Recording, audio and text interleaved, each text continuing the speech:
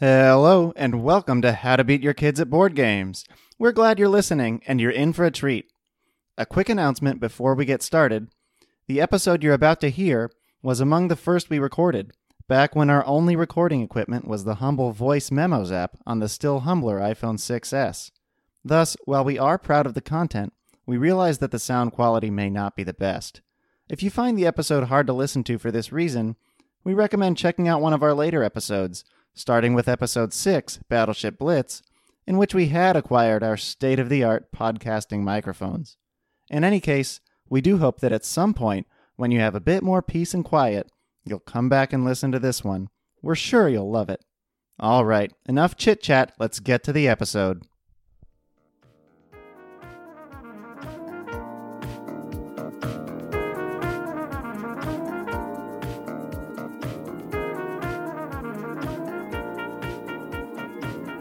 Hello, and welcome to How to Beat Your Kids at Board Games. I'm John.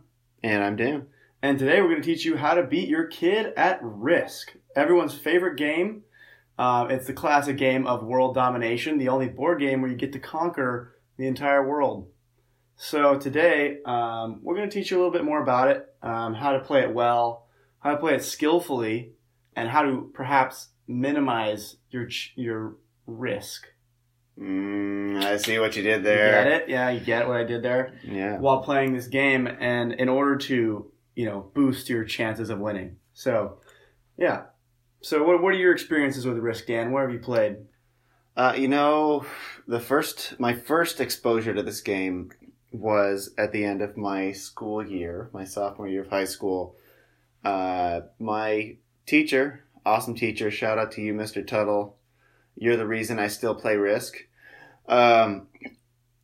Basically, we just had the whole class play a big old game at the end of the year, and so we got teams of up to 4 people, kind of dictating our strategies. Tuttle would be the game master and execute the moves for everybody, the attacks, the reinforcements, all of that.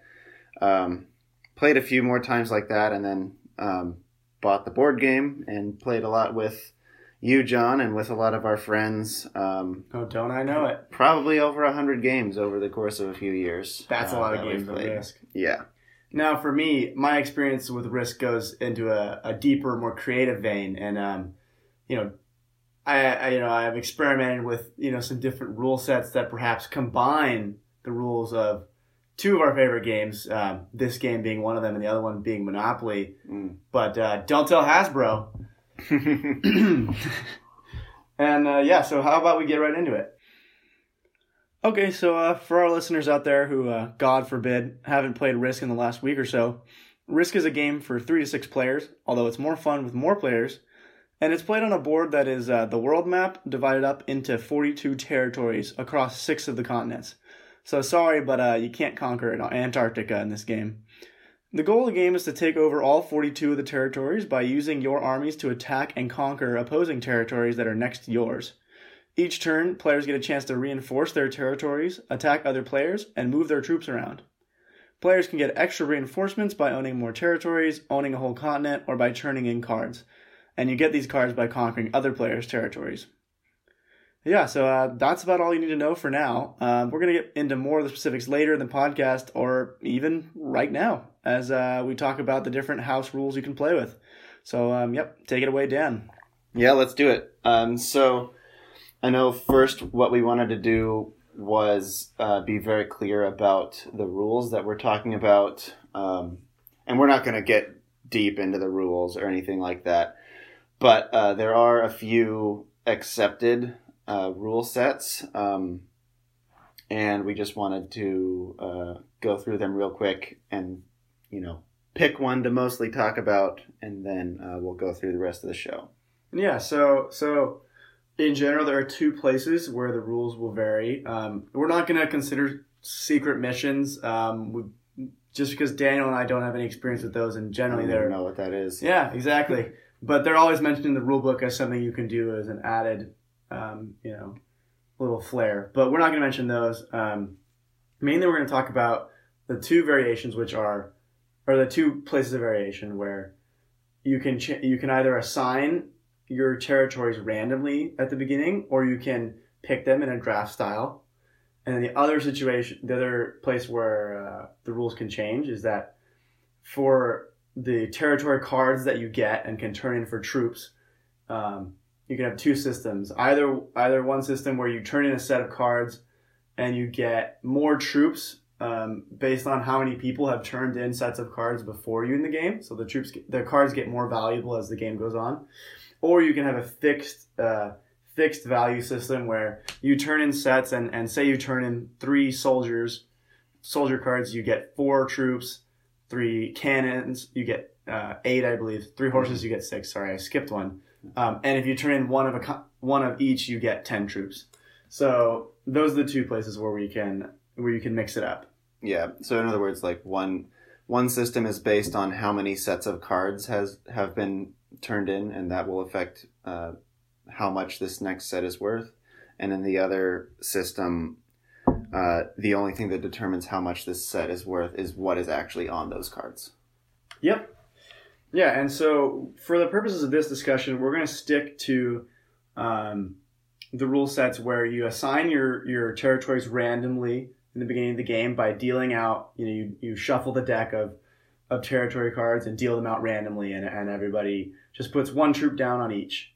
And we're going to deal with that rather than the style where you draft your territories to start, because in one, it's simpler to talk about. The draft discussion warrants a much larger, a large discussion that we are not equipped to handle because we normally play in the random style. And we can give a little bit of tips, but in general, the tactics that we'll teach you will apply either way. Mm-hmm. We're just choosing one rule set for the sake of simplicity, for the most part. Yeah. We'll also be choosing the fixed set, the fixed card values where it depends on what's on the card. Because we feel that in this case when the card value scales, it kind of polarizes the game, and the game becomes way more about the cards than about a lot of the tactics and nuance that we can discuss if we use fixed card values. So we're going to those are just kind of the reasons why we chose this rule set. Mm-hmm. And we will touch on strategy with the scaling cards later in a bit. But yeah, for the most part, we're going to talk about the fixed cards. Mm-hmm. Okay, so I think that's it about explaining our rule sets. So now we have the first part of the game, which is assessing the board. Right. So, Dan, walk me through. Like, you've just gotten your cards dealt to you. You put your troops down. What are the first thoughts that are running through your head as you look at the board? So I'm probably looking at, do I have clusters of troops anywhere? Do I have, maybe they're not necessarily a contiguous cluster, but maybe I have a lot of troops in a specific area of the board that with some work could become a contiguous cluster. Obviously, I'm looking at the continents. Each continent is worth a bonus. So if I happen to have a cluster near a continent or, a set of troops near a continent, I want to see sort of assess the likelihood that I might get a continent. I also probably want to be looking at my opponents, the same things for my opponent. So like where are the centers of power? Who is likely to be battling for a continent? Yeah, immediately size up your opponents, I think, is a huge thing that a lot of people miss. When you're in Risk, you're definitely playing your opponents. You need to size up both, how strong everyone's starting position is, but also how strong the players are, and kind of combine that into your metric of, who's going to be the person to beat. Because some people are capable of taking a terrible start, just a cluster in Asia would be a pretty weak start. Yeah. And because you're not likely to get the continent bonus anytime soon. That'd be a pretty weak start, but, in the hands of the right player, it can be played to a successful game and a win. So basically, fret not if you're in that position, but also don't disregard someone who's in that position as a complete non-threat. You might not have to worry about them now, but eventually they could be doing something, and you need to keep an eye out. Yeah. So what what would you say is a good position to start in? So having played, like I said, many games of Risk, it seems like Australia or around Australia is, we were talking a little bit through this earlier, but like a lot of the times with a random draw, you'll have one person with two territories in Australia and then two other people with one each. And for that person, it's relatively easy to capture the Australia continent bonus. And then you only have 1 point of entry, which is Siam, or Siam to Indonesia, yes, I believe. And so you kind of just have this corner of the board where like you're pretty well insulated, and at the same time you get a nice continent bonus of 2 troops right off the bat if you can secure it early. So Australia seems like a strong point. We've talked about like South America. In terms of what makes a continent a good or a bad, I guess a good or a bad starting point. You want to consider obviously the troop bonuses, but maybe even more than that, you want to consider like how easy it is to defend your continent, and also like how many, the position you have relative to making things happen in the game. So we'll get into that a little more. Right. I'll let you take it from here. Yeah, and so that's that's a good start, and often when you have a good start, you start with 2 or 3 territories out of a small continent. That's what I would consider a good start. You're likely to get South America. You're likely to get Australia, for example, and get your continent bonus and kind of get off to an early advantage. Now, in the case that you have a poor start, like now say you've really been kicked around by random number generation, and you get 3 territories in North America, and then you get 1 in Africa, the rest of them are just scattered around. And I think that this is like a much more interesting situation because it's much less clear cut what you should do. North America is a big continent. Say you only have 3 territories in it. That's not a majority even. That might be more than any other player has, but you still have a long road ahead of you to get this continent. And right. So deciding what to do then is a lot harder. And that's kind of what we want to talk about today, are these situations where, the correct choice isn't so clear cut. And so I would say, in my opinion, I think that, the North America start is actually a very interesting but very playable one. But your game's going to look a lot different than someone who's taking South America. You might start off with trying to consolidate, get rid of all your territories that are, or not get rid of them, but just basically don't worry about your territories that aren't North America. Start slowly amassing troops, taking 1 territory a turn, hopefully, so you get a card, and then eventually working towards a continent, but you're not in any hurry. So I guess what I'm trying to get at is that every starting position has a strategy. Some of them are inherently gifted, and will put you off to an early advantage, but right. There's no unplayable start in Risk. Yeah, and I think a lot of that we're going to get into later, and it has to do with the human element, with diplomacy, kind of like in real life Tides in History. It's strength alone is not necessarily what makes you the best. You also have to be able to navigate the situation. So there are strength tactics to play, but there are also sort of lie low tactics that we'll talk about soon. Yeah. So do we want to get into attack mechanics? Yeah, I think so. I think really the only other thing I want to say, and I think we already touched on it, but yeah, just as soon as you see your start, you're really going to start informing, or you're going to start thinking about who you want to talk to in the game and who you think will be your threat. And so as soon as that's a big part of your assessing your opening, is seeing who is around you, whether they're likely to be friendly or not, and you can kind of judge this based off of personalities often, or judge it off of, like actual kind of looking at it in a utilitarian way and say, what would this person gain from attacking me? And in the starting position, you say, I think I'm actually safe because I don't think they want to kill me in North America. They're not going from North America.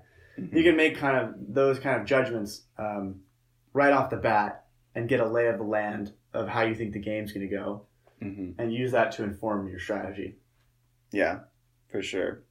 And I think I would also add that probably the more experienced players you play against, the more your thinking will be necessarily more utilitarian and transactional and less sort of emotional. Right. So, yep. Yeah.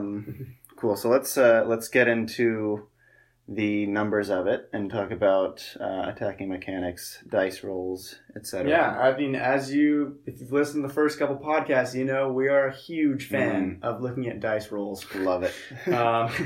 So, we'll try not to bore you. A lot of this math is, kind of similar to what we did with Parcheesi, a lot of comparing stuff. So, but yeah, the attack mechanics in Risk are simple. You can roll more dice if you're the attacker. You get 3 dice. To your defenders can roll a maximum of 2 dice. And the caveat is that defenders win ties. So when you look at this creates an interesting situation where it's not really clear just by looking at some dice, who really has the advantage. Right. And so once you look at probability theory, you can get an idea of actually when you will have the advantage and when as an attacker or when you will have the advantage as a defender. And so what do you think about this? Well, so I know we've obviously already looked into this, but coming into our research that we did, I always kind of had the feeling that the attacker had the edge because the attacker gets to roll 3 dice. And winning ties for the defender, while not trivial, seems relatively minor to the ability to roll 1 extra die. But given that I hadn't looked into any probability, like this was just a hunch, it could have easily gone the other way. I think we're going to see that it's somewhat correct and somewhat wrong, and there's a little bit of nuance to it. Yeah. So, Dan's hunch is that when you're rolling more dice, you're going to have a better odds of winning, and that's just, that follows logically. Now, when you actually look at the probability of individual rolls, so, we're disregarding when you have a large army and you're going to attack multiple times because that's just those create really long trees that you can't really go down. Looking at a single battle, the probabilistic model will confirm Daniel's theory. It'll tell us that you are much better off rolling more dice, and that the attacker has the advantage whenever he or she rolls more dice than the defender. Yeah, so basically, if you're attacking one-on-one, one attacker versus one defender, your odds of winning are about 41%. As an attacker. As an attacker. Mm-hmm. That's not too great. I wouldn't really want to depend on that. No. And so when you attack with 2 troops on one defender, on one roll of the dice, your chances of winning and killing the one defender is 58%.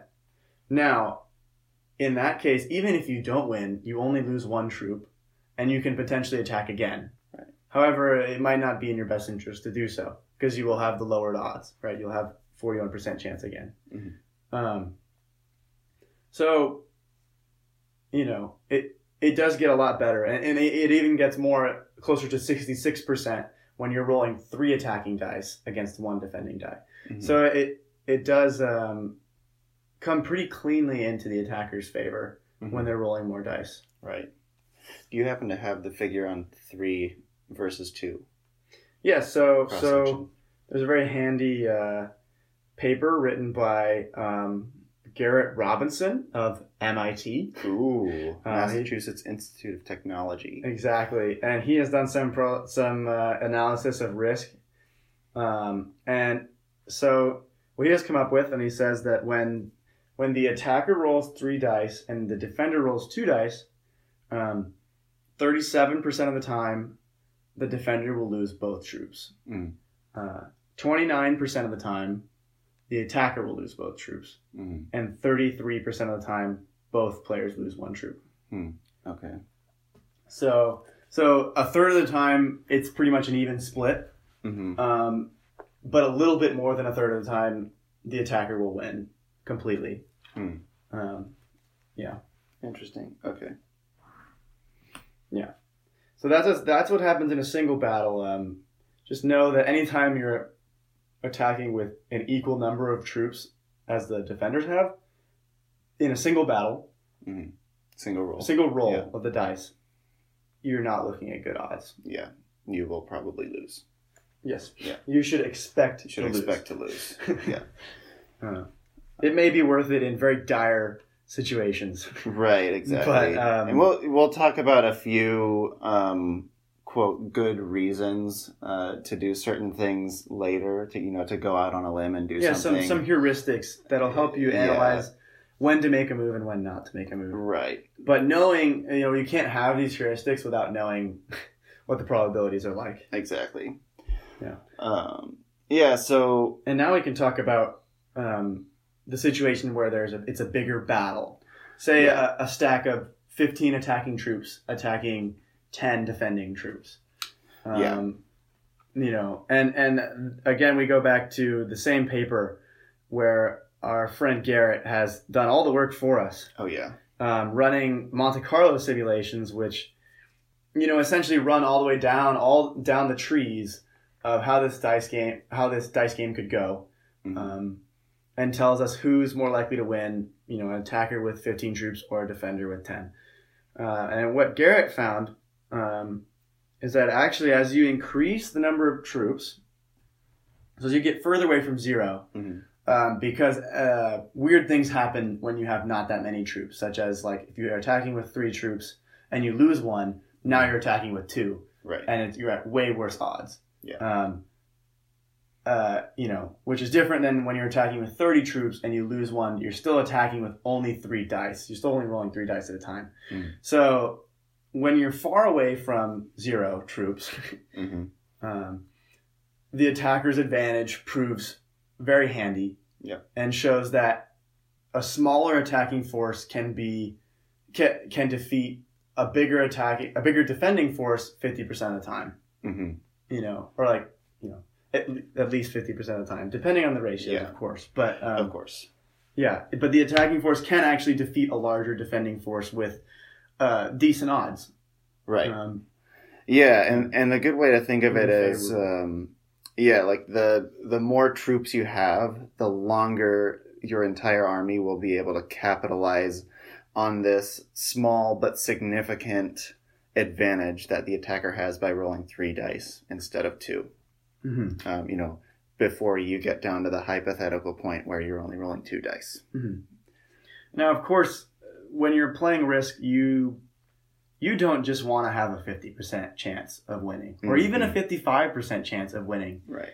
You want to be very sure that you'll win. If you're going to put 30 troops or 20 troops into something, you want to be very sure that you're going to win, and you want to be very sure that you'll be in a good position afterwards. Yep. And so I don't take any credit for this. I found this on a competitive Risk forum years and years ago, and I've been using it ever since. It hasn't really, driven me wrong, but it's referred to as the 1.5 times rule.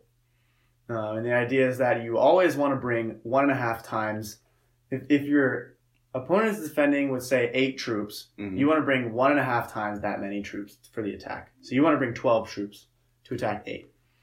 And this is just a generally safe guideline to follow that will, both ensure your victory and keep you safe afterwards, while not, overestimating the number of troops you need. So obviously you want to be efficient. You don't want to use, 30 troops to do the job that 15 could do, because you can put those other troops to use somewhere else. But you do want to be safe, and you don't want to leave yourself open to a counterattack. Right. All right, and something I just thought of too. We'll talk about the end game later, so maybe we should just save that for then. But when you're talking about just 2 players on the board, your decision on whether to attack with 50% odds is going to be very different from if there are 3 or more players on the board. Right. Because of the number of troops you'll end up with and the relative states of your opponents. But we'll get into more of that later. Well, and a simple way to just think about it is that if there are 5 players on the board, when 2 players fight, those 2 players lose and the other 3 players win. They're like relatively. Right. Those 2 players that are fighting both lose troops. You can't gain troops through fighting. You only gain troops through reinforcing, which is why you fight. So you have an incentive to fight. You can benefit through fighting. But in general, if you waste too many troops on fighting, the other 3 players will have more troops than you relatively and will be able to, build a stronger position than you. So a big part of the game is not wasting troops. And that's why you want the 1.5 times rule, because you want to be, like you said, you want to be fighting with 3 troops as much as you can, because that's the most efficient way to use your troops. It's going to lead to the least losses. Right. And that's very, very important when you're playing with 5 other people or 4 other people that can attack you at a moment's notice. Yeah. And you only have one source of reinforcement, and it's what you get every turn. You're fighting against 4 sources of reinforcement. So if everyone wanted to, they could kick your booty. Oh, yeah. If they all banded together. And that's why diplomacy plays a huge part in the game. Yeah. So before we get to diplomacy, we wanted to talk more about some other tactics, maybe non-attack related tactics, at least when it comes to the dice rolling. We're not going to talk about probability, but these are still some useful things you should know. So one of these things is place your troops on your borders, not inland, with certain exceptions. Right. So the idea is that you need every troop doing as much as possible, and a troop that's inland that can't attack any other territories. Like say you own all of Asia and you're keeping 20 troops in China where they can't attack anybody. Those troops are they might as well not be there, because they're just rarely going to come in handy. Whereas if you had those troops on a border territory, you have the ability to attack with them. If anyone wants to break up your Asia continent bonus, they have to go through your 20 troops. So it just makes clear and plain sense to keep all your troops on the fringes of your empire, in general. And a couple times where it does make sense to put them inland or within your borders, they need to be backed up by defensive strategy, I would say. I don't know how to put it, but you need to have a defensive reason to do it. Now, the reason that I use it mostly for is to essentially just make yourself look like a worse target, or like a more ugly target. Sometimes your opponent will look and they'll say, oh, I could take, say you have 25 troops split up into like 8 territories. You have 7 territories with 1 troop on them, and then you have a huge stack with 18 with 18 troops on it. An opponent might look at that and say, well, that's great, but if once I break through that 18 troop stack, I'll have easy pickings and John will be finished. Whereas you could actually put yourself in a less optimal position where you divide those 25 troops evenly as you can across those territories, and your opponent looks at that and says, "Wow, I would have to kill one stack of 6, one stack of 5, another stack of 5, and all the while I'm losing troops and moving and this just seems really complicated. And if I don't win, then he still has 15 troops left, and if I get stuck, and he can easily counterattack." Mm-hmm. Now that might be a fallacy, because if you run the numbers, he might actually be more likely to be able to kill you outright in that situation. However, it's more about looking. It's all about appearances. Yeah, it's about making your opponent think that it's not a good decision to go invade you right now. Right. Making it look the least attractive possible. Yeah, like why would they attack you and run into that when they can go attack someone else who doesn't have that setup? Mm-hmm. And now another situation where it could possibly come in handy to put your troops inland is when you have a defensive bottleneck. Now this is a little bit obscure, and it would maybe come up in situations like, say you own Central America, and you also own both Western and Eastern United States, but you didn't own anything north of that. So, and you own South America below it. So you want to protect your heartland, which is South America. Mm-hmm. You could split your reinforcements between Western and Eastern United States, but then your opponent only has to break through one of them to get to South America. So in this situation, it makes sense to put a lot of defensive troops into Central America, even though they technically could not attack anywhere, don't give you any offensive potential, but they're much stronger defensively. And in the cases you already have a continent, it seems like you already have something to defend. It's worth doing. So I call that a defensive bottleneck. Somewhere where you can minimize your points of contact or the routes into your heartland or breaking up your core. Mm-hmm. By placing a lot of troops in one territory. Right.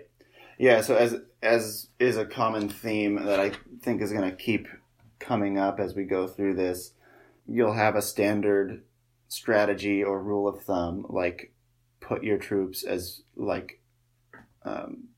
as close to your borders as possible so that they can do the most damage to your opponents. And that rule of thumb will be true in general, and then it'll always have the caveat, unless you have a really good reason not to. And protecting your continent, from a point of defense that is more optimal than your border, is one of those reasons. Right. And so this theme will come up a lot, I think. Yeah. All right, so next we have plan your route so you don't dead end. And here we're talking about conquest.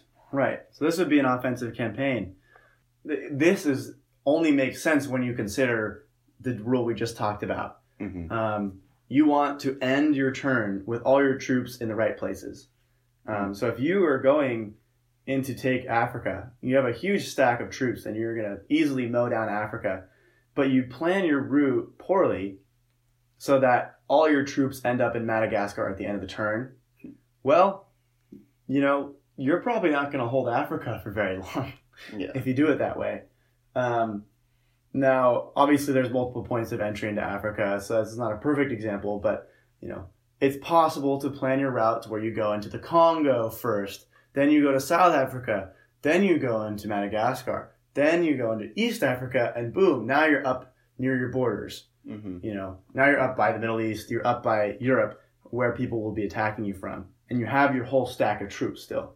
So it's definitely possible, in a lot of cases, to plan an optimal route. And sometimes it'll be obvious. Most of the time it's obvious. But there are times where, if you're not careful, you can end up with all your troops in, Argentina, when you really need them to be in Central America defending you from someone in the north. Yeah. So basically, it's not a super technical thing, but you should just think about it before you attack. And you want to know when your troops can end up. Most of us can draw a line pretty well. So just don't go into your attack phase without drawing that line in your head of where you want your troops to end up. Mm-hmm. And also this can kind of, a similar vein is to plan your routes to avoid the points of contact that you have at the end of your turn. So if you can minimize the points of contact at the end of your turn, where you can place all your troops in one territory, and that's the only territory that someone can attack, you'll be in a great spot. So it's kind of similar. It's like you can take the reverse. Say you're conquering North America. You can take Western United States and you can take Eastern United States, and say it wouldn't get you the continent bonus, but you can take Central America. Then you really want to do that because then you only have 1 point to defend. So you push up your border so that your border is only one territory instead of 2. Right. In this case. Okay. You might even be overextending in this situation. Right. But it's better than having a split. It's better because they have to go through more than one territory. They can't just a bigger stack. They can't just, for example, go around your big your big stack of troops and take all your ones like they maybe could if you were not at a bottleneck like Central America. Right. I see what you mean. Yeah. Okay. I apologize. But that's the simplest way I can think about it. Got it. So beware of bottlenecks. Know when to use them. Let's see. Denying continents. Oh yeah. So denying continents is referring to the term, or it's referring to when you can take one territory out of someone's continent just so that they don't get the bonus next turn. So playing spoiler, exactly. So you take away their bonus. You don't necessarily gain anything, right? Because you're just getting a random territory. Maybe it puts you at the perfect number of 15 territories or 12 territories where you get an extra troop. But that's secondary. Yeah, that's secondary. The main reason you're doing it is because you're saying, well, I really don't want this person to get an extra 5 troops next turn, and I'm the only one who can stop it. Yep. So I will deny it. Generally, I'll let you know, this will put you in pretty bad standings with whoever has the continent. However, because they're not getting the continent bonus, they might not be too much of a threat. Yeah. So this is a powerful tool for controlling your opponents. Yes. So I think that's it for that. Prioritize army size, not number of territories. Right. Yeah. And this is number of territories really is a bit of a place where newer players can go astray. Yeah. They would like to own the whole board, and they say, the point of the game is to conquer everything, so I'm going to conquer as much as I can and see if it's everything. Yeah. Exactly. At the end of my turn, I'll look and say, oh, did I win? No? Oh, okay. Well, at least I tried. Yeah. And I mean, thinking about it, like each territory, so each new 3 territories you conquer will give you 1 troop per turn. And this is disregarding any continent bonuses, etc., which do come into play, but in general, 1 territory is equal to roughly 1/3 of a troop. So think about how many troops it's going to take you to conquer those 3 territories and get that 1 troop bonus. And then think about how many troops are you going to need to hold these 3 territories. And like, if you're expanding too fast, then you might be spending 10 or more troops, 10, 20, whatever troops to get these 3 territories. And, even if the game went on 20 more turns and you didn't lose these territories, you would just barely be paying for what you just did. And that's even disregarding the fact that you could have used those troops elsewhere to get some territories that maybe gave you even more troops, like continent bonuses or cards, which we can talk about later. Once you've taken your first territory in a turn, you are no longer eligible for the card bonus. Like, you've already gotten your card, so each additional territory you take is just another 1/3 of a troop.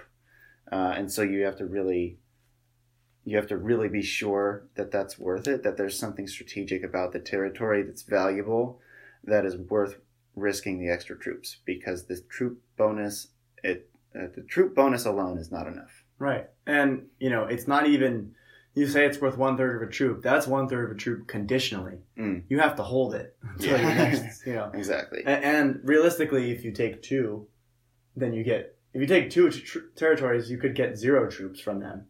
Right. And so it actually does really pay to pay attention to the number of territories you have. And to say, oh, wow, I'm at 14. Well, actually, I could really use, if I could get a cheap territory here, it would really help me out. Right. But in general, it's like going out and taking 3 territories just to get 1 extra troop next turn is probably not worth it. You need to have other reasons. And, so I'm a fan of the strategy of a slow roll strategy. In general, you attack once per turn. You ideally attack in a way that doesn't increase your points of contact. Is like, doesn't make you more vulnerable to attack. And you get your card and you just be on your merry way. And realistically, the only reason that I generally attack more than once in a turn is to, achieve a strategic goal. So secure a continent, deny a continent. There are other cases where you can knock someone completely out of an area. Say, you have a player who only has 1 territory in Africa, and there's other people in Africa, but that person keeps putting all 3 of their troops in Africa, and it's just really bugging you because you're trying to get the continent. If you have the opportunity to take them out, you should do that, because then that's 3 less troops flowing into the area you're trying to conquer. So that's a strategic consideration that would lead me to attack, more than once in a turn. Yeah. So you can get rid of 6 troops now, so you don't have to get rid of 21 troops in a few turns. Yeah, exactly. Yeah. 5 turns. So, yeah. So it can be, and also, another reason to do it would be if you're actually completely annihilating an opponent. Like if you're taking someone out of the game, that's great in itself. That's 3 less troops flooding. Well, that's 3 less troops flooding into the game, which actually is not necessarily a good thing.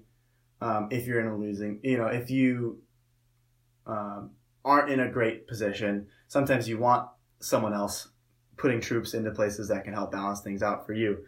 We can talk about that later. But mainly you want to be the one who kills other players because you get their cards. Yeah. Especially if it's earlier in the game. And that can be huge early in the game. Yeah. So basically we've been talking about reasons you should attack beyond this one attack per turn that gets you the card bonus. So obviously the troop bonus is the 1/3, or if that conditional troop bonus is not enough. But things like securing a continent, eliminating a player from a game, removing a player from an area that you are interested in are all good reasons. We also had a 4th one here, clearing a path for your opponent. Oh, yes. Which and is this one a is little very, saucy. very devious. But there can potentially be situations where, say that you and an opponent you and another player are teaming up, and you're trying to fight a bigger opponent who has 6 troops in Siam guarding Australia, and then they have stacks of 3 or 4 troops within Australia, and you don't have enough troops to break all of Australia, but you have enough troops to take out their stack of 5 guarding Siam. So you can do kind of tricky stuff where you just take out your opponent's stack of 5 and pave the way for your ally to come in and take the rest. That way you can eliminate the stronger player. So there are situations like that where you have tactical considerations. Other situations where say your ally has a huge stack in some place. This would be a little bit harder to visualize. So say your opponent has a huge stack in the western United States, but they also own Central America, and they have one troop there, and your opponent, your ally, wants to attack into South America, but they can't attack their own territory. They can't attack Central America because they own it, so they can't move their stack quickly through to take South America this turn. But if you can help them, and if you can capture Central America and leave a single troop there, you can pave the way for your ally to bring their huge stack. They can take out your territory. That's fine. No big deal. It's one troop. Yep. And you probably got your card from taking Central America. Yeah. So they take their huge army and they go kill whoever's in South America. And, for whatever reason, that was the goal of your alliance. Right. And basically, you use these kind of tactics to achieve a goal. And you need to make sure that goal is going to be favorable to you. But that's a separate topic. Yeah. Yeah. So we'll talk a lot about alliances later. So don't worry, more on that. So we touched on this a little bit already, but knowing your opponent's state is also an important tactical value. And just so you know, it is public knowledge how many cards everybody has. So if you have a stickler who's trying to hide their cards, just puts his cards in like one nice neat stack where you can't tell if it's 1 or 5. Right. Yeah. Legally, they have to show it to you because theoretically you should know. Yeah. Everybody knows, when someone's taken a territory and thus when they should have earned a card. There's no secrecy in like whether you earned a card, this turn. Right. So in that situation, nobody's expected to keep track exactly of how many cards everybody has. That would just be ridiculous. So instead it's public knowledge. That's good to know. And, so in the same way, it's also going to be public knowledge of how many troops your opponent will get for reinforcement next turn. And so knowing this, you can make a lot of informed decisions. Knowing that someone has 4 cards in hand, you can be a little bit more frightened of them. Or if they're your ally, you can know, like, okay, I feel safe even though they don't have a great position right now because they have a trick up their sleeve. And now, so basically use the number of cards that they have in hand to get a picture of what they're capable of on their next turn. So whether you want to piss them off really depends on how many cards they have. Got it. And the other, just the other situation where it's nice is knowing it's the same as denying a continent. You want to be able to influence how many troops your opponents get. So if your opponent has a continent, you want to deny it so that they will get less reinforcements next turn. Now, also, if your opponent has exactly 12 territories, you know that you can knock out one of their territories and they'll get an entire less troop next turn. Yep. And that can make a big difference for a little investment. Say you take some no-name, territory in Siberia. Yeah. Probably named Siberia. Yeah. That has one troop on it. But you end up knocking off a reinforcement for them. That can be very useful. Right. Especially if they're low on cards too. Yeah. I forgot what I was going to say earlier, so we're just going to go to the next point. Okay, so last on our list of tactics / rules of thumb, I guess we're going to talk about going first versus last and how and what your mindset should be in each situation. Yeah. So, what are your thoughts on this, Dan? Yeah. So, going first means that at the very beginning of the game, everybody, gets their territories, randomly assigned, like we said in the beginning, and gets to place 15 troops. So you get one troop. So one troop goes on each territory automatically, and then you get to place 15 more troops across all of your territories where you see fit. So.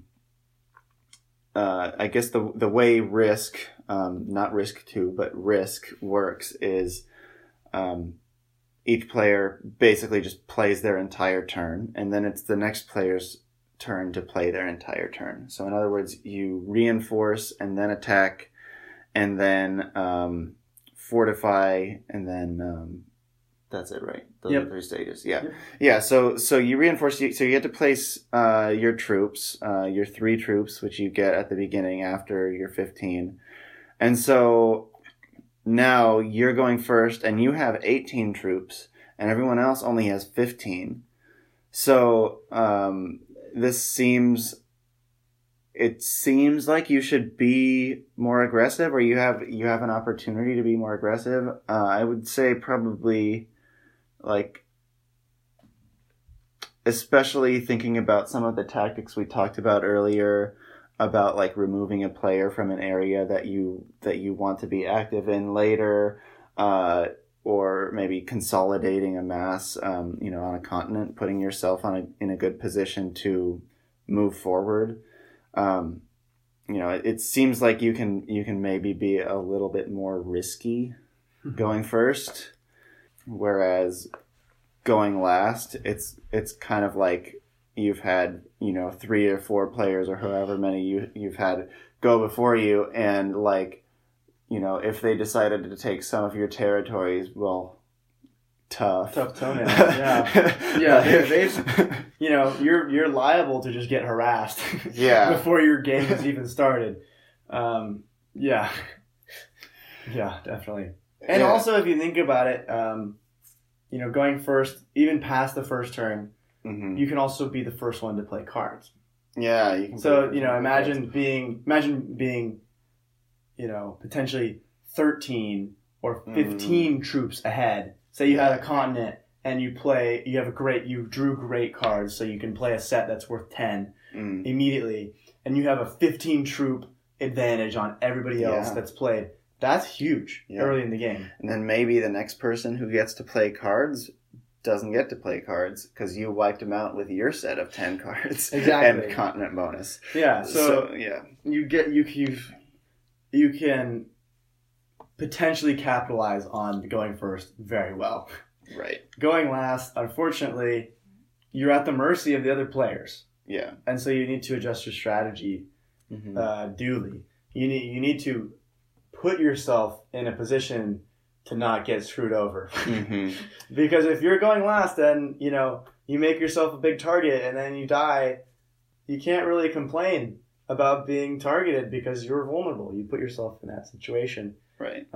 Maybe you didn't ask to go last, but you at least didn't adjust for it, so it's your fault. Yeah. You played a strategy that you shouldn't have played. Going last, that you're going to be a little bit weaker than everybody in the beginning.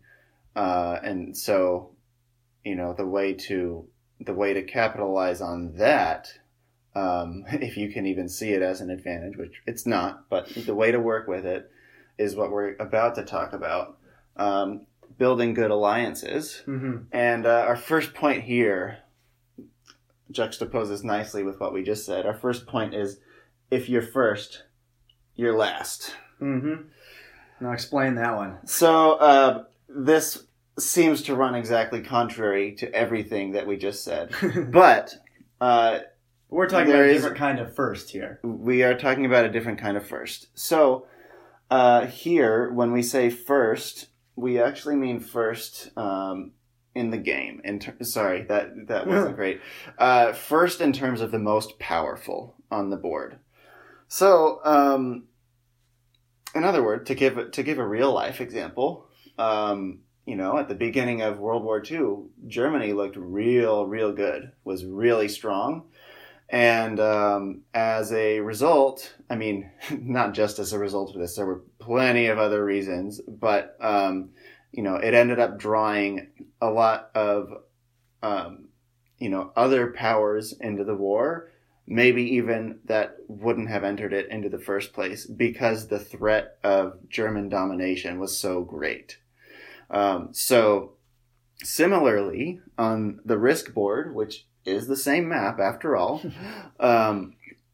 you need to think about how if you are in first, everyone else isn't just going to go, oh, they're in first, so I'm going to roll over and die. They're going to think, how can we team up together to take out this person so that we each have a better chance of being first?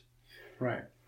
So, like, this is not to say that you shouldn't be strengthening your own position, but you have to be very tactical about how your strength manifests itself and how it comes off to the other players. And this is where we really get into how important the the human element is in this game. Right. Especially. I do always feel like my safest position is when I look like I'm in second place. Mm-hmm. It may not even be reality because you know, people may not be paying attention to the cards you hold in your hand or something like that, or the position you hold. Right. But as long as you seem like you're not doing great, mm-hmm. people will be a lot more likely to be friendly with you. Yeah. Because realistically, you know, who's going to ally? You know, I guess newer players or someone might be, you know, willing to ally with the best player on the board because they think, oh, this guy's so big, he can protect me. Mm-hmm. You know, and that is valid, you know, to say like if I'm allied with so-and-so that no one will want to attack me because they don't want to make, you know, the most powerful player on the board angry at them. Sure. But that I feel like is a generally emotionally driven reasoning and neglects the fact that as long as you're allied with the number one player, you know, if your alliance ends up holding out and you guys actually succeed in knocking off everyone on the board, you know, guess who's going to win? It's probably not you. Yeah. It's probably the person who was stronger to begin with. Yeah. Unless obviously you can find a way to switch things around, but that's not always possible. Yeah. And like we've said before on this podcast, we are not telling you how to win second place in any of these games. We're trying to tell you how to win. Your strategy should be to win. So, you know, at least in our view, when it comes to Risk, when, you know, whether you come in second place or fourth place, you still kind of lost. I mean, right. in this sense, if you ain't first, you're last. So we're having a lot of fun with that phrase. But in all seriousness, you know, allying with the strongest player when you're a very weak player is something that will, you know, maybe reliably get you to second place, but will not reliably get you to first place. Mm-hmm. And so that's why, you know, we recommend a little bit more of a complex situational conditional strategy. Yeah. And it's also going to explain to you, say you are in the strongest position, it's going to explain to you why no one wants to ally with you. Yeah. Because they don't want second place. Exactly.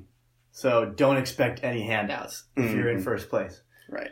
If you're playing with experienced players, they're going to recognize that you're a threat, and they're going to look at their position. They're going to say, well, you know, if I ally with this guy, I'm going to lose. Mm-hmm. I'll make it to the end, but I'll lose. And they won't do it. Yeah.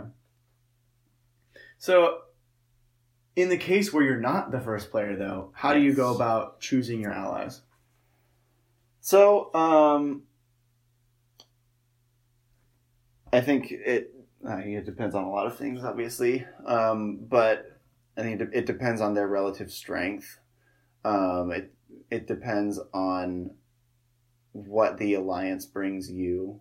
Let's talk about that one first. Yeah. So, you know, one of the things that an alliance brings you as a commander is an assurance that that person will not attack you, at least for a given time. You know, obviously, in this game, all alliances will eventually be broken or the players will be conquered. So nothing's permanent, but at least for a period of time, you'll not be attacked. So it makes more sense to me to ally with people that are closer to you on the board, probably share a border with you so that you can concentrate your... It's basically pushing out your border in a way. Maybe that's not the best way to put it. But, you know, you eliminate your border points. So if you ally with somebody who shares a border with you, you don't have to worry about that border anymore. You can put your troops on other borders, have a more focused effort elsewhere. and get more bang for your buck when it comes to your troops. Yeah, and so like it works out mathematically that these alliances will be in your favor because imagine that you're getting 5 troops per turn. There's another player that's also getting 5 troops per turn, but there's a third player that's doing really well, and they're getting 9 troops per turn, or something like 8 troops per turn to make it a little more nice. But if you and this other small opponent are using your 5 troops, to fight evenly between both of your opponents, right? You're going to send 2 of your troops to go fight one opponent. You're going to send 3 of your troops to fight the other opponent. But guess what? They have 8. And so they're going to be able to outnumber your 3, and they're going to be able to outnumber the other person's 3. Basically, when you split your troops up, you're not really going to be able to deal with any of the threats, or you're not going to be able to deal with all of the threats because you're outnumbered troop-wise. Now, when you ally with the other smaller player, now your combined troops count 10. You're combined putting 10 troops on the board, which means you outnumber the third player who only puts 8 troops on the board, and you can overcome that player while not really giving anything up, because you're still gaining territory. You're still slowly amassing troops. You're actually probably losing less troops because you're fighting less.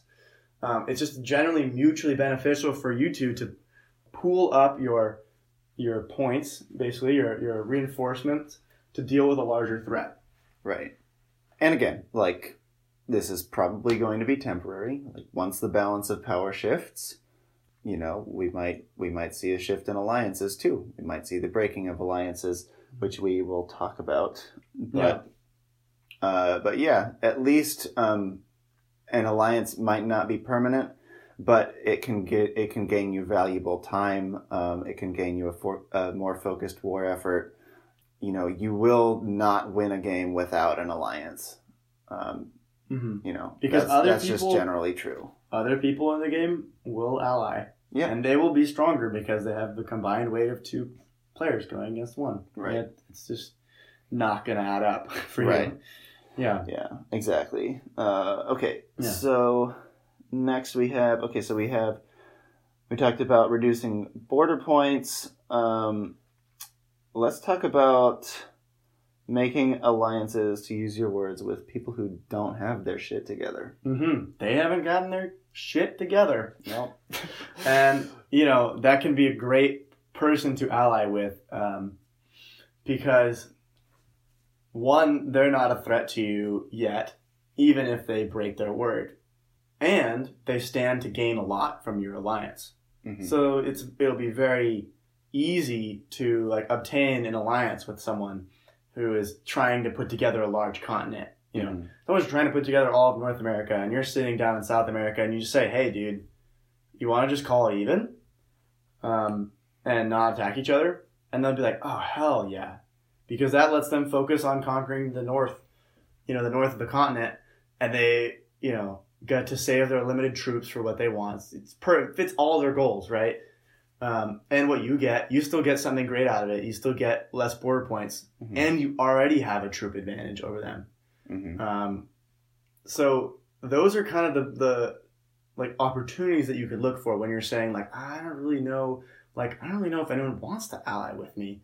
And well, you look at everyone else's ambitions, and if someone has an ambition that you can, help out by allying with them, then by all means go for it. And often, if their ambition is too lofty, then you can take advantage of that too when you finally decide to break your deal. So basically, they're vulnerable to someone who hasn't gotten their shit together, doesn't have a continent or doesn't have a troop base, but is working towards one, is vulnerable to needing an alliance to stay alive and to stay in the game, and they're vulnerable to, to you backstabbing them. Yeah. So it's just a win. It's a great situation to be in for you. Right. For them, they have to be very careful. Yeah. If they want to come out of it ahead. Definitely. That brings us to when to backstab your opponents. Yes. So basically something you said earlier was backstab your ally when your ally is your biggest threat and would be crippled by your campaign. And then second one is key. Mm-hmm. Right. Something to remember is that people that are in it to win it, they're going to do what's best for their, for their empire. Mm-hmm. They're not going to say, "Oh, I don't really want to hurt so and so's feelings by breaking this alliance." They're going to do it whenever it makes sense for them. Mm-hmm. So, as a player, you should never expect someone to keep an alliance just because, just because you helped them out early in the game or something like that. Yeah. You should expect people to break alliances as soon as it's good for them, and you should do the same. Mm-hmm.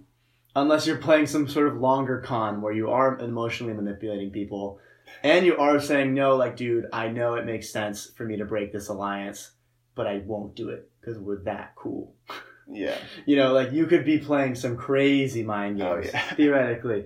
But I'm going to leave that up to you guys to figure that out, because only in certain situations will people be manipulable, able to be manipulated in that way. Yeah, and if you do that, could you please get it on video? Because I always find it hilarious to watch. Oh yeah, it's always great to convince someone that you're actually allied with them. Oh man, yeah, only to backstab them really when it hurts them most. Yeah.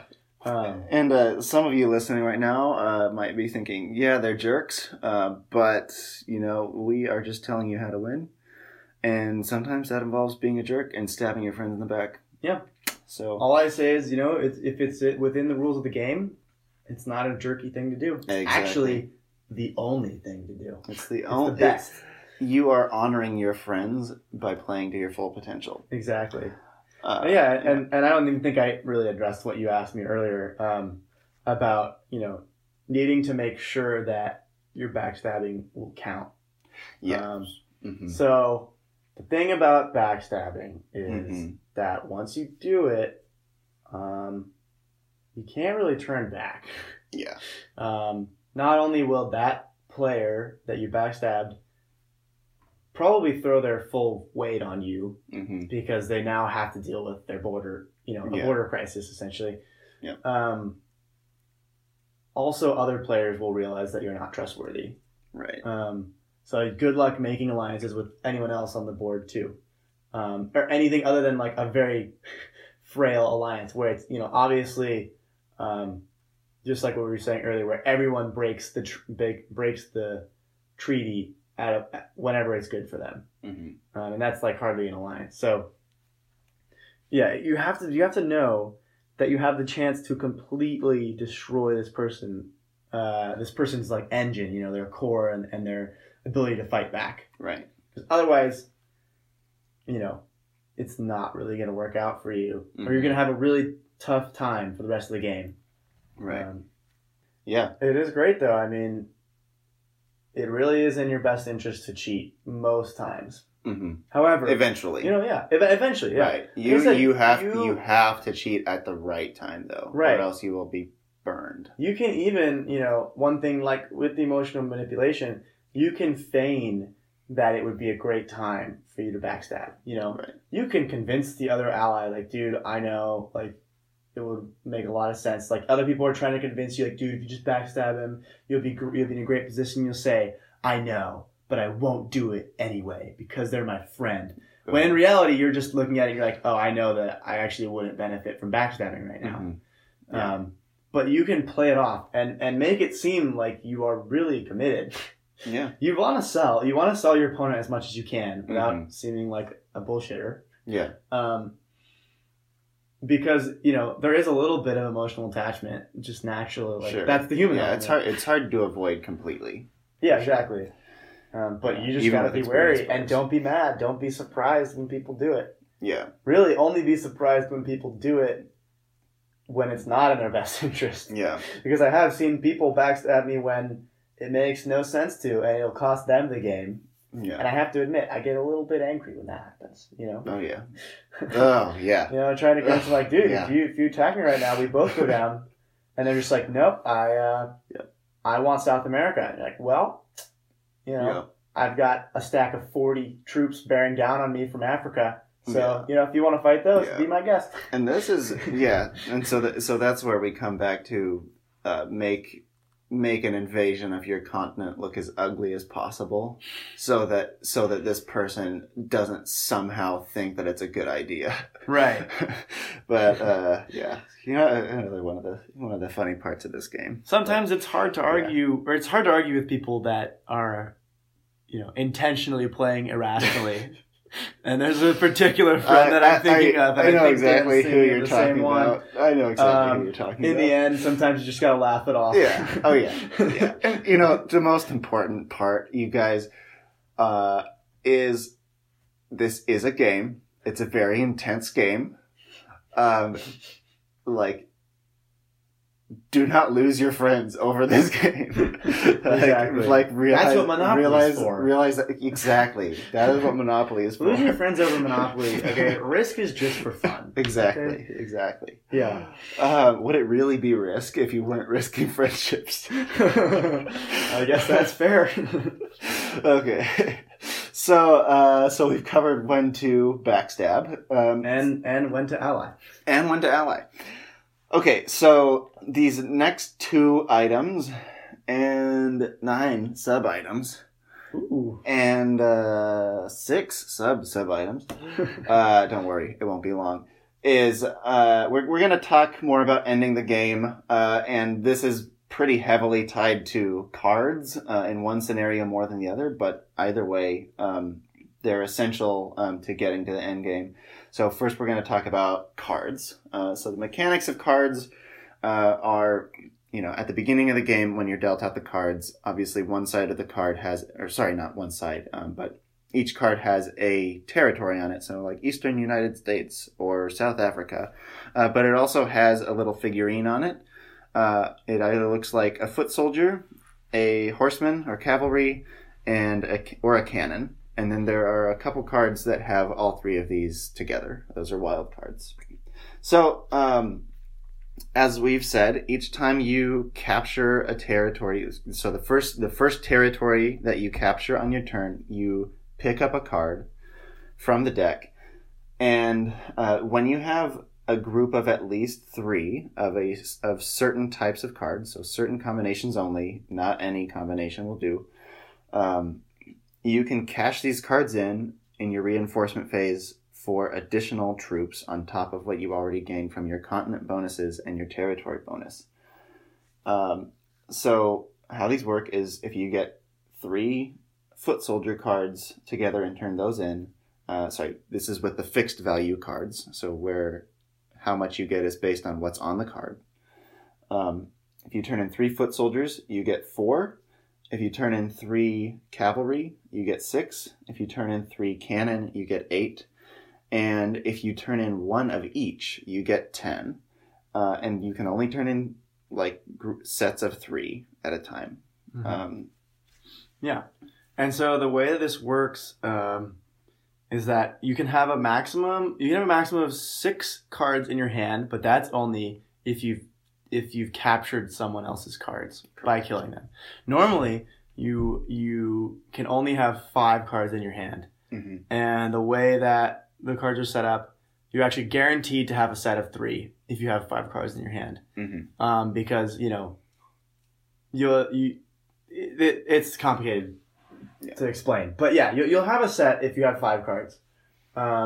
We passed the probability section already. Yeah, exactly. We're done talking probability. So, yeah. Now, with cards, obviously the soldiers aren't worth very much if you turn them in on their own. But if you turn them in as a wild card, as one of each, a soldier, a horse, and a cannon, you can get a lot more from them. So, the logical conclusion is that you should hold on to your soldiers. Maybe not hold your horses, but necessarily, but you should definitely hold your soldiers as long as you can to see if you might be able to turn in 1 of each. If you say you have 3 soldiers in your hand and you turn them in, and then your next 2 cards are a horse and a cannon, you probably feel like a dunce.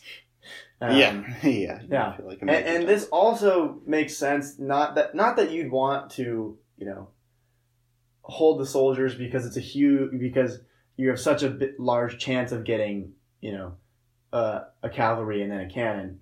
The chance really isn't that big. Things would have to go pretty well for you to still put together one of a kind. Sure. Or one of each. But generally the strategy with cards tends to be to hold on to them. Right. Because cards in your hand can be a bit more scary than cards that are already played. And you want to talk about that a little bit? Yeah. So, I mean, when you play your cards, the jig is up. So let's say you did have 4 soldiers in your hand. If you play your cards, that's 4 troops on the board.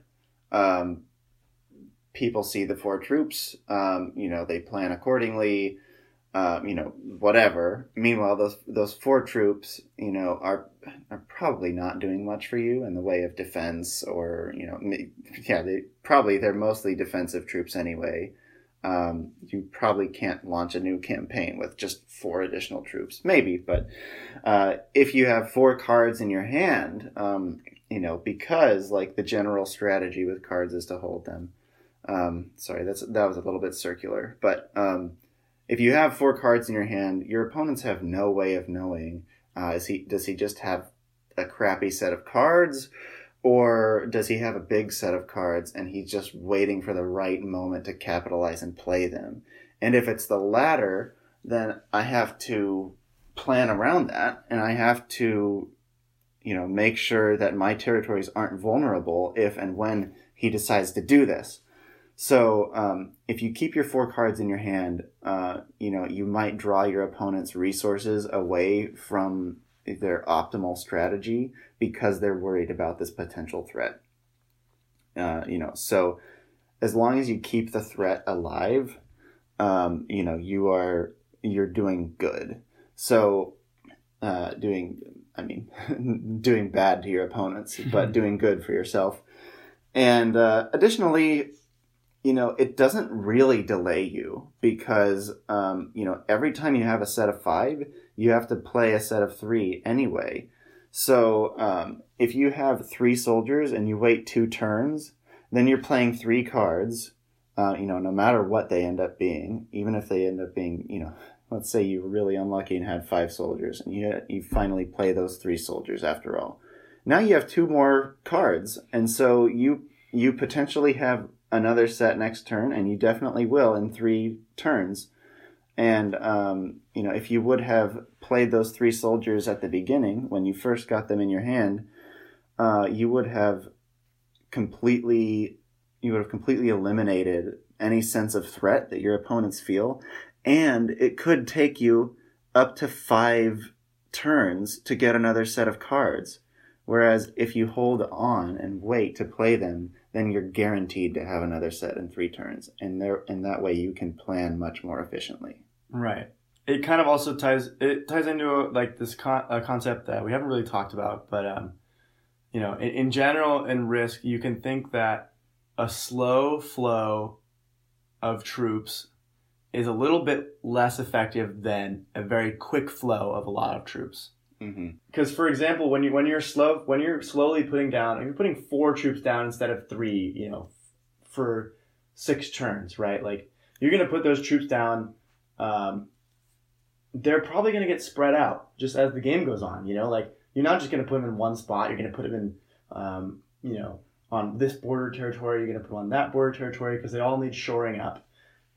But say you spent 6 turns where you got 3 troops each, and then on the 6th turn you got 9. You got those extra 6, all in one place. You can put those in a huge stack and go do something cool with it. You also have the option of spreading them out the same way. But like you can be a bit more devastating when you can consolidate your troops into one stack or something like that. So, and then that it's not a huge advantage, but it's just a tactical consideration. You have more control.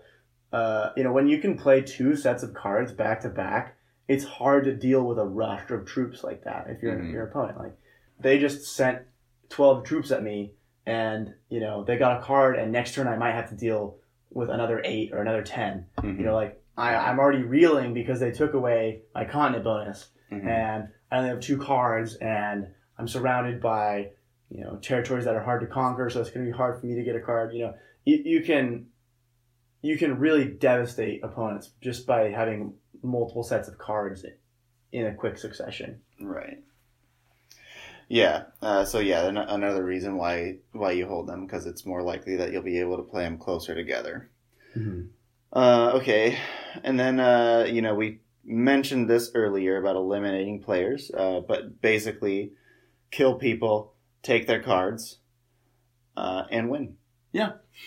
So if you have an opportunity to eliminate a player, this is one of those things where, you can defy conventional logic and go out on a limb if it means you have a chance to eliminate a player. This is something where you would attack like one troop on one troop, for example, if it meant you had the chance of eliminating this player. Because, let's say you know how many cards they have in their hand because you asked, or you kept track, but if you didn't keep track, you asked. And let's say they have 3 or 4 cards in your hand, then this is a pretty big potential payout if you can make this happen. So move your troops off your border, maybe overextend a little bit, take that extra territory, even if you already have taken them and gotten your card, because cards lead to, or can lead to such concerted deployment of troops. It's definitely worth it, at least strongly considering. Yeah. And there's a couple things to think about, and that a lot of times it's worth doing because if you don't do it, your opponent will do it. And you don't want them getting those cards. Now, also, you really don't want to make the mistake where you don't have enough troops to get the job done. If you put your opponent near death and can't finish them off, that is an awful position to be in. Yeah, this is because guess what? Your opponent, you're the next person who goes gets to kill them and take all the cards, and you get nothing for your efforts. So be sure that you can kill your opponent. But the idea is that when you have a set of cards to play of your own, you will have enough troops to finish the job. Yep. So that's where it kind of flows neatly into itself. So you play your cards, you get a bunch of troops, use it to finish someone off. Take your spoils. Ideally you go from having 5 cards on your turn, you play 3 of them, then you have 2. Then you go kill someone, you get 3 of their cards, or possibly 4 of their cards. Then you're back up to the same number of cards that you had last turn, and you've taken all this territory, and you just have more troops on the board that other people will have to fight off. Yeah. It's just such a big swing in momentum that you really can't ignore it. Right. And you can't allow other players to get it, without at least trying to stop them. Yeah, definitely. So this is, again, in the case where cards have fixed value.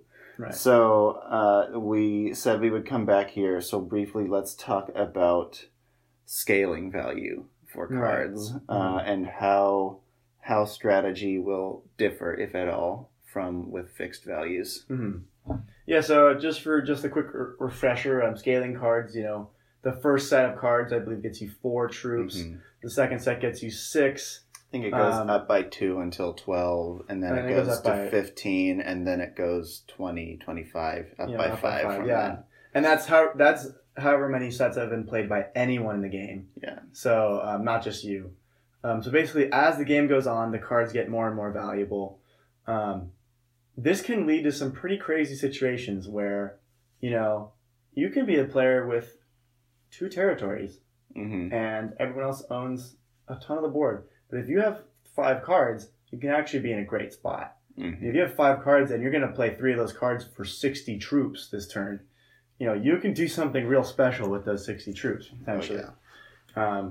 So it completely changes the game, and that's a little bit why we didn't want to discuss it, was because, in the end of the game, getting 5 troops per turn from North America doesn't really compare to getting, potentially 60 or 70 troops every 3 turns from cards. Like you can get 15 troops every 3 turns from a continent, or even like 21 from Asia. That's still nothing compared to 60 or 70 from cards. Yeah. So like a lot of the game kind of ceases to matter once the cards get up to those high stakes scenarios. Yeah, and this is something that is totally unique to the scaling card variation, right? Because you never get, you have card values that are similar to continent bonuses in the fixed variety. Yeah, and so like really the only, it's funny because I wouldn't necessarily call it different because we're just going to re-emphasize something we said earlier, but it just becomes even more important to hold your cards. Yeah. When you're playing with fixed value cards, there are still times where it's useful to play a set when you only have 3. If it can secure you a continent, if it can, if it can meet one of the criteria that we talked about earlier when you're deciding when to attack, or that it gets you something useful, you can still play a threat or a set of cards when you only have 3. When you have scaling cards, playing a set of cards when you have only 3 of them better get you a kill, or else you're in big trouble. When you have no cards, you're a sitting duck. Yeah. Someone's going to take over. The card values will scale. By the time you get your next card set, the game might be over. Yeah. That makes perfect sense. It even almost makes sense. Like, you want to be the last person to play your cards. If you can help it, if you can still be alive by then. As a general rule. Okay. So we've touched on this already, but ending the game. Mm-hmm. Or really maybe more aptly put, end game scenarios. Mm-hmm. Okay. Right. So like by this point, we've talked about a lot of things. So, during the end game, there are like 2 or 3 players left, maybe 4. We're going to not really talk about the 2-player scenario because there it's mainly a brute force thing. You still obviously want to use the tactics that we talked about when it comes to figuring out where to attack and where to put your troops. But because there's no diplomacy element, it just becomes a game of chess between 2 players. I wouldn't even call it chess because there's not a huge opportunity to outsmart anybody. It's like chess, but it's more like checkers. But like one of the one of the sides is playing without their queen and bishop and rook because like that's how the game played out. Yeah. It's not going to be an even game of chess. Right. It's possible to make up some disadvantages through tactics, but largely if you're playing someone who's good at tactics, you won't be able to. They'll deny you the opportunity to do that. But in the case that it's just you and someone else and you don't necessarily have the upper hand, you're gonna need to rely on tactics like denying continents, protecting bottlenecks, rolling dice well. Practice that dice rolling. Yeah, exactly. So there's not a ton that you can do to change the situation. But if your opponent's not playing with good tactics, then you can turn around in 2 players, and that's all kind of we need to say about that situation. Right. Where it gets interesting is when you have more than 2 players, or when you still have more than 2 players left in the game. Mm-hmm. So in this scenario, you're either the person who's the most powerful or who's winning, in quotes, or you're not. So if you're not, basically you want to try to stall until you are, and you do this by allying with number 2. Right. Whoever that or may number be. 3. Or number 3. So, yeah. Right, yeah. So, there's a 1 position, there's a 2nd place, and a 3rd place. It's almost always in the best interest of the people in 2nd and 3rd place to work together to try and defeat the 1st place person. Because you can imagine that both the strongest player and the second strongest player would have the ability to kill the third player if they so chose, but it would possibly lose them the game because the other player would counterattack or something like that. They could, essentially the third player could be eliminated, but they hang on because the player who isn't in the lead would like them to stay on to possibly shift the balance around in their favor. And so I guess at this point, having this weaker player around is more valuable than gaining their 3 cards or whatever. Right. Turn. Just because of probably because of the sheer number of troops on the board and the large swaths of territory. Well, and because you might gain potentially 10 troops through cards, but you'll probably have to spend more than 10 troops to take out the third player. Right. So you might be running at a loss. And until you can play the cards that you got from killing the third player, you just have you have very few troops on the board relatively because you've just expended a lot of troops to conquer someone and you haven't been able to replenish yet. And then the person who's probably in a stronger position gets the opportunity to cripple you. Right. So it can put you in a very dangerous position as the second player to try and take out the weakling of the group. Mm-hmm. In most situations, it's not going to be helpful to you. Right. So we've talked about this a little bit, and that it can kind of lead to almost an infinite loop where the worst player and the middle player team up to take down the top player. Eventually, the top player becomes the worst player, and the worst player becomes the second player. Yeah, or something. Yeah, in this example, the first player becomes the worst player. The worst player becomes the second player, and now the second player is the most threatening player on the board. And then the cycle just repeats because the two lower players, when they work together, have the power to defeat the first. But once they start to do their job, then there's essentially a new kid on the block or a new new bully on the block. Yeah, which is a shifting power dynamic. Right. And so it can kind of lead to these situations where if you're not careful, the game can go on for very long. Yeah.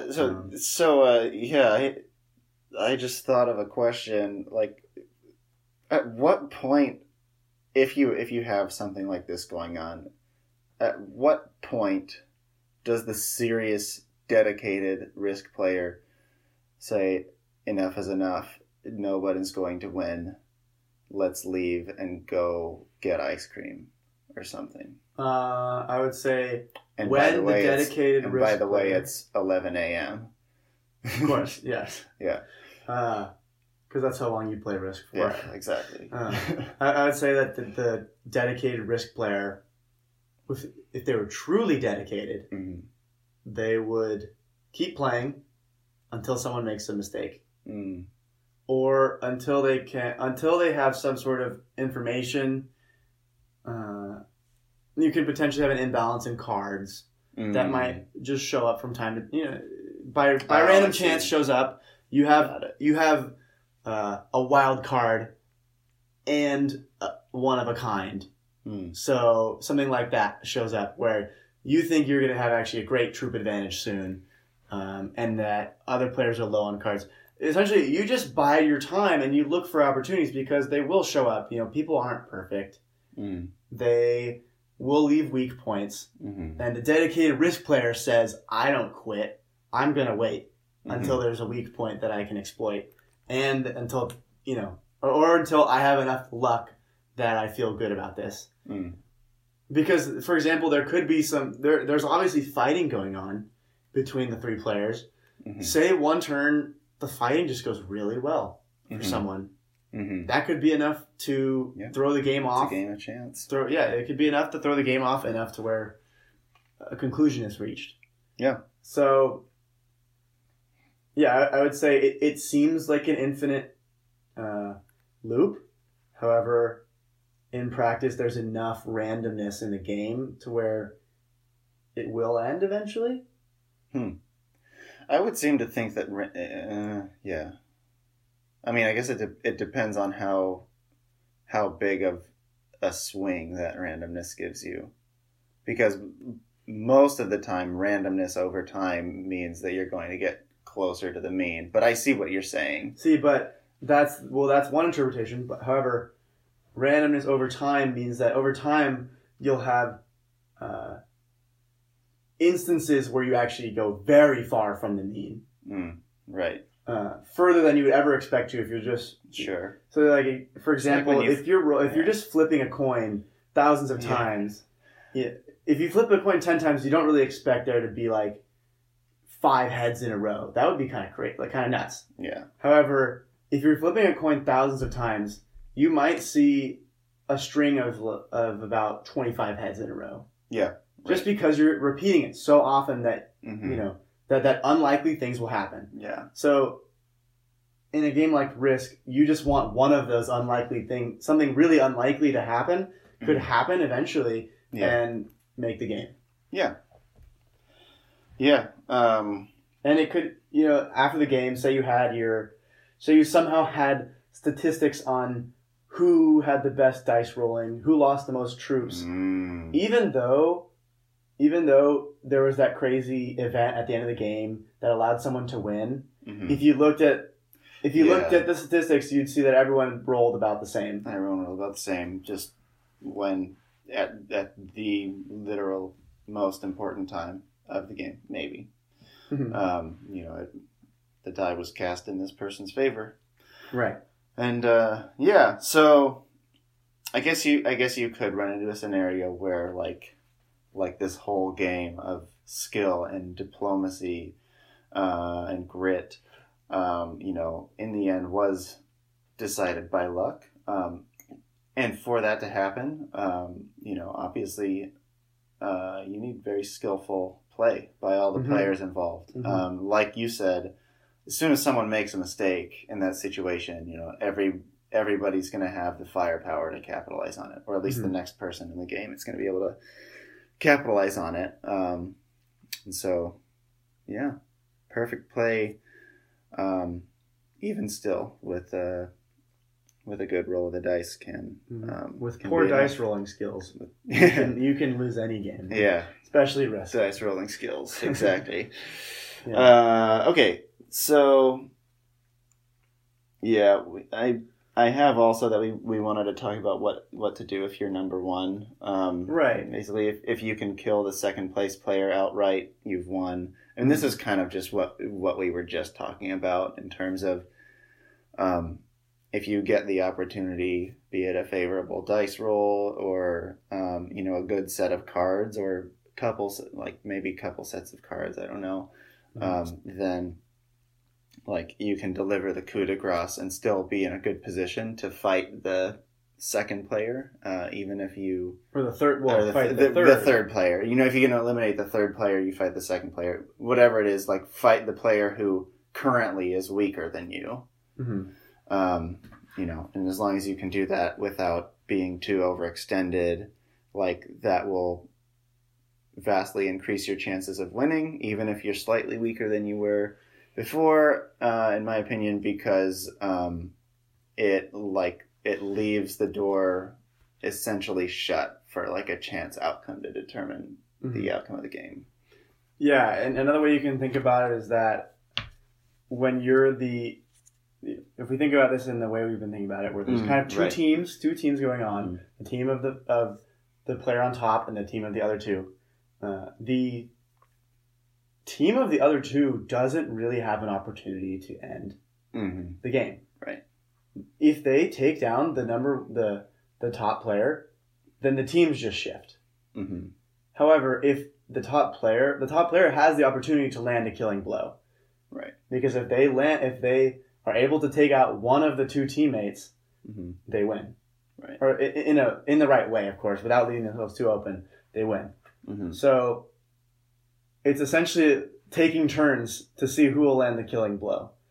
You know, oh, now you're doing well. Can you finish it? No. Then you're gonna, you know, drop down again, and someone else is gonna get a chance to land the finishing blow, and eventually the person in first will be able to land the blow, right. or by some extreme stroke of luck, one of the other players will. Yeah, that would be amazing to see. Right. Okay, so I think that is pretty much it. Yeah, that just about does it for us. I mean, I hope we haven't taken up too much of your time here on this podcast. Saying that's it was an understatement. Yeah, exactly. We were afraid, we may have to break this one up into 2 sections because we're running about an hour and 40 minutes here just talking about a children's board game. Yeah. So, but to do a little wrap up, keep your tactics close, keep your friends further away, and keep your cards even closer. Yeah, definitely. I'm going to have to listen to it tomorrow to figure out whether that actually made sense. At this point, it's 12:30 a.m. I don't think we really care. Yeah, it's past midnight. We have enjoyed this, though. We hope you have. We hope you learned something. Risk is an incredibly complex game with so many decision points in it, unlike the other few games that we've done so far. So I think that's why we had to spend so much time on it, is because there's so much nuance and there's so much to dissect. So, honestly, I don't even think we hit it all. No. So, bottom line, hope you learned something. Go play Risk with your friends. Go play Risk with your kids. Go play Risk with your kids. Go play Risk with your kids' friends. Be careful with that one. Yeah, be careful.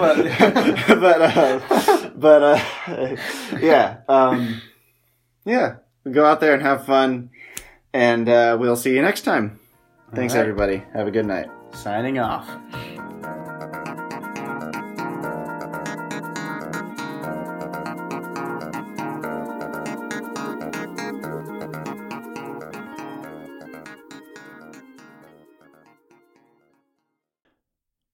Thank you for listening to this episode of How to Beat Your Kids at Board Games.